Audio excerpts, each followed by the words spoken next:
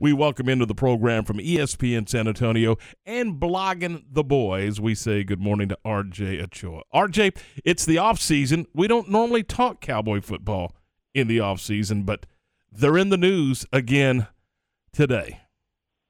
Well, good morning to you guys. Happy almost weekend. We talk Cowboys all off season long because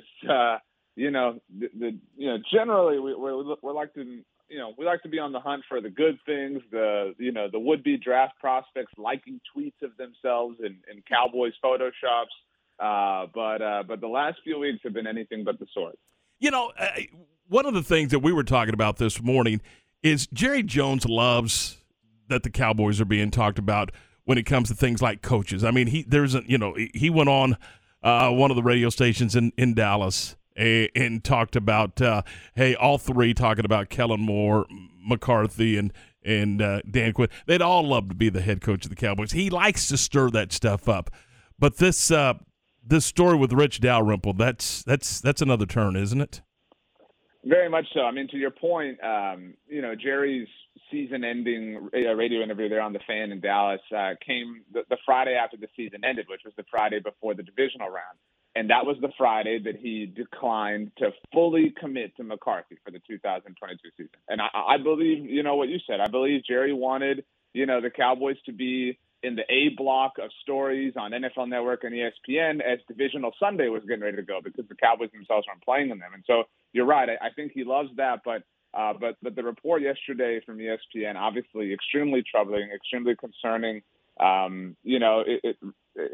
think I'm not a lawyer, but in a technical sense, so far all allegations. But the evidence that exists, at least, certainly lends belief to the idea that these things happen, which would be deplorable and would obviously be very unbecoming of Rich Dalrymple, but extremely unbecoming of the Dallas Cowboys for tolerating that behavior and for having him around for 7 years after the fact. How does the front office, Jerry Jones, Stephen Jones, and everybody, how do they maneuver around this now that it's starting to gain legs and really they're turning their heads toward the Cowboys? Because I've seen even where it's, okay, the Cowboys are no different than the Washington Red football team, whatever you want to call them. But, they're being compared to them now. I think that comparison's fair. That's a difficult pill to swallow. But crime is crime. Heinous activity is heinous activity, and the Cowboys seem to have a culture of that.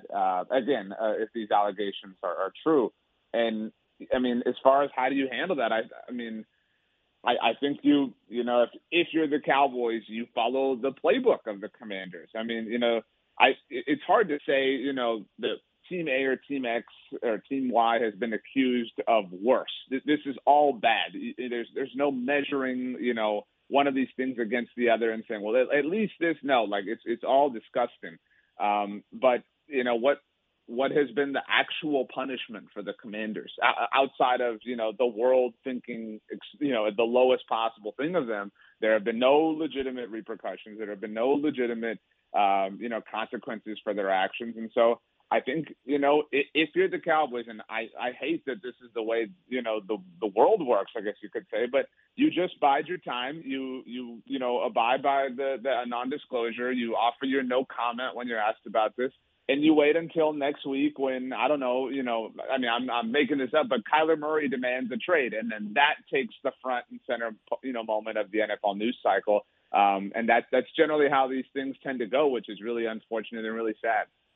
RJ, from the mess off the field to the mess on the field, when you look at the past two Super Bowl champions, Tampa Bay and the Rams, they both kind of just went all in on one season. At this point, I feel like this is probably the trend that we're going to see going forward. But from a Dallas perspective, what must they do? And do you see Jerry Jones going to the extreme? I mean, time is what it is with him. Does he go all in? I mean, I think, there is this impression of Jerry Jones that exists, and we get this a lot. I'm sure you guys get this a lot. People say, oh, Jerry will do whatever it takes. Jerry will cut any check. Jerry will sign any free agent, and I can promise you there will be a free agent this year, a big name, that it's leaked that they have interest in the Cowboys, and we'll write about it at Blogging the Boys because hey, I like my job, but I mean those things will not happen. I mean they are not that team. They are notoriously cheap and frugal and have been for it was 10 years ago that the Cowboys gave big time money to Brandon Carr, and that spooked them. They have been turtles in their shells ever since then because they feel like they got burned by that deal. And so they are no longer the team that lines up to spend the moment that free agency begins. They bargain hunt. They look under every rock. They are afraid of losing draft picks or draft capital and affecting the compensatory draft pick formula. And so they just they believe that they are the early 2000s Green Bay Packers that can build entirely through the draft. And there's a big sector of the Rams roster that is homegrown and developed. And so, it can't be one or the other, but there can be these moves that you facilitate along the way. The Matthew Stafford move obviously kind of headlines everything, but they traded for Von Miller in the middle of the season. Odell was obviously a free agent, and there's some luck that goes with that, but, they kept going. The Rams just, like Herb Brooks in the movie Miracle, just again, I mean, more trades, more. Who cares? I mean, they found their formula. They made it work. And I really, really doubt that the Cowboys are going to be keen on letting that happen for themselves. And I think they'll keep toiling in this. And it's the Sean Payton of it all now. I mean, this season feels so much more dead on arrival than any that I've covered in recent memory. All right, so there's no question they need help on the offensive line. I mean, we all know that. So do they go get that through free agency? Do they do that through the draft? How do they put pieces together to make sure that they don't average 1.5 yards a carry or whatever it was? I don't you know what I'm saying. They just weren't very effective in the running game, and that offensive line just wasn't very good. Sure, and I think the first thing that needs to happen is a real come to terms moment. I mean, there's a lot of introspectiveness that needs to happen. We need to send the Cowboys to one of those like fun houses with mirrors. Like they got to look in every mirror, like the wavy mirror, the wonky mirror, the straight up normal mirror, because they do not want to acknowledge or realize that Tyron Smith's better days have passed him by. Lyle Collins' days maybe have passed him by. Zach Martin is still amazing, but certainly closer to that tipping point than anything else. And so you are kind of back to a maybe average offensive line. And so until they reckon with that, reality, they're dealing in false hope. And so, but as far as, new blood is concerned, I mean, they're not going to spend in free agency. That's just not how they operate. And so as lovely as that would be, their free agency acquisition last year along the offensive line was Ty Nsekhe, who they basically hated halfway through the season and refused to play. And so I think their plan is to hope and pray and cross their fingers that Kenyon Green, who went to the greatest school in the world, Texas A&M University, will somehow, fall to the 24th overall pick. And that will be their thing because in their minds, they've done it before. They've taken these rookie offensive linemen. They've taken a rookie guard in Zach Martin and turned him into a future Pro Football Hall of Famer. And so it can be done. And sure, it can be done. Like, you can throw a dart and have it hit the bullseye. But, the reality is you've been dancing around this bar for 26 years. And, at that point, the bullseye becomes a little bit thinner and harder to hit. And so it's hard to believe that they're going to be able to land this thing in just one fell swoop of draft capital. RJ, the Dallas Cowboys will be better in 2022 and one step closer to winning a playoff game if they do what? I know this is an unpopular opinion for some people, and another hard truth to reckon with. But if they let go of the idea of Zeke Elliott being their identity, I mean, that's not it anymore. There was a time where Zeke was this incredible, not just cog in the machine, but this incredible engine that powered your offense. And that was a wonderful experience. We all had a great time. We all have memories, like our Facebook memories pop up every day with all of our statuses with Feed Zeke and stuff like that. But he's just, and it's not Zeke's fault, not anybody's fault. It's just time. He's just not that player anymore. And, the Cowboys, they want to win that way. I at least believe that they want to win by feeding Zeke and him doing the celebrations, and they want that to be their identity. And they want that more than they're willing to adapt and change and adjust to, whatever presents it to themselves throughout the rigors of an NFL game or an NFL season. And so they have to be willing to be flexible. It's often, this is an expression I love, be water. That's what you got to be. Be water. Find the crack. Find the way out. Find the orifice that you have to escape from.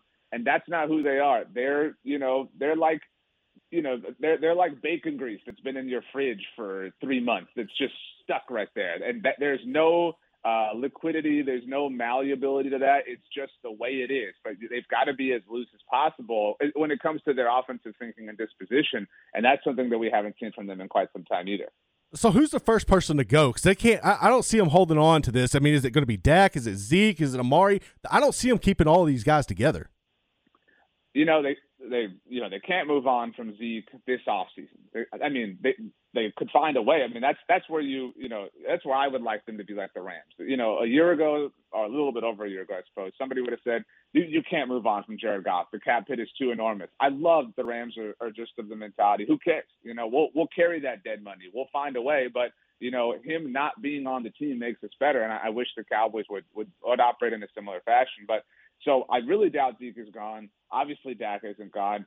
It's a very real possibility that they try to save some money by, cutting Amari Cooper, something that they are very known to do because they believe that they can build through the draft. Is they look at the positions that are deepest throughout the draft and feel like, we can get our cheap labor there this year. So that means we can move on from our expensive contracts there this year. That's why all the talk exists around Amari Cooper and DeMarcus Lawrence, because this draft has a particularly deep wide receiver and edge rusher class.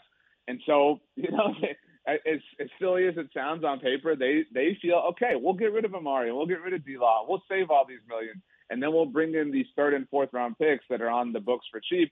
And, that would be fine. It would still not be cool, but that would be fine if they said, and we'll use that extra cash to go do this. But they won't. They had the most enviable financial position in the entire NFL when Dak Prescott was on his rookie contract. Nobody in the NFL had a franchise quarterback for that cheap.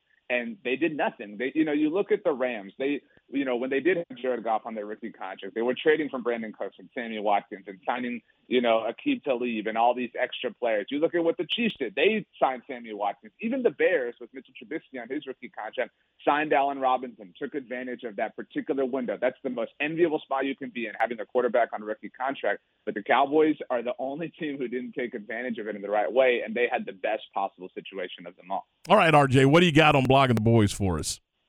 Well, I wish I had sunshine and rainbows because I feel like we're in drastic need of them. But, we really have, we get asked all the time, like, hey, hold these guys accountable. We need some honesty. So we've really tried to be as transparent as possible in saying this does not feel good. And I really feel like, I know we didn't talk about it much, but McCarthy's comments to Rich Eisen this week really highlight a toxic environment brewing. I don't know that it's quite toxic yet, but I'm not a fan of Mike McCarthy. I've checked out on him already personally, but I don't know how you can't feel for him. And so this is a really awkward situation where no matter what happens, we're all going to think Sean Payton could do it better, and that might be ridiculous and unrealistic, but that narrative has been created because of what Jerry Jones has done, and so.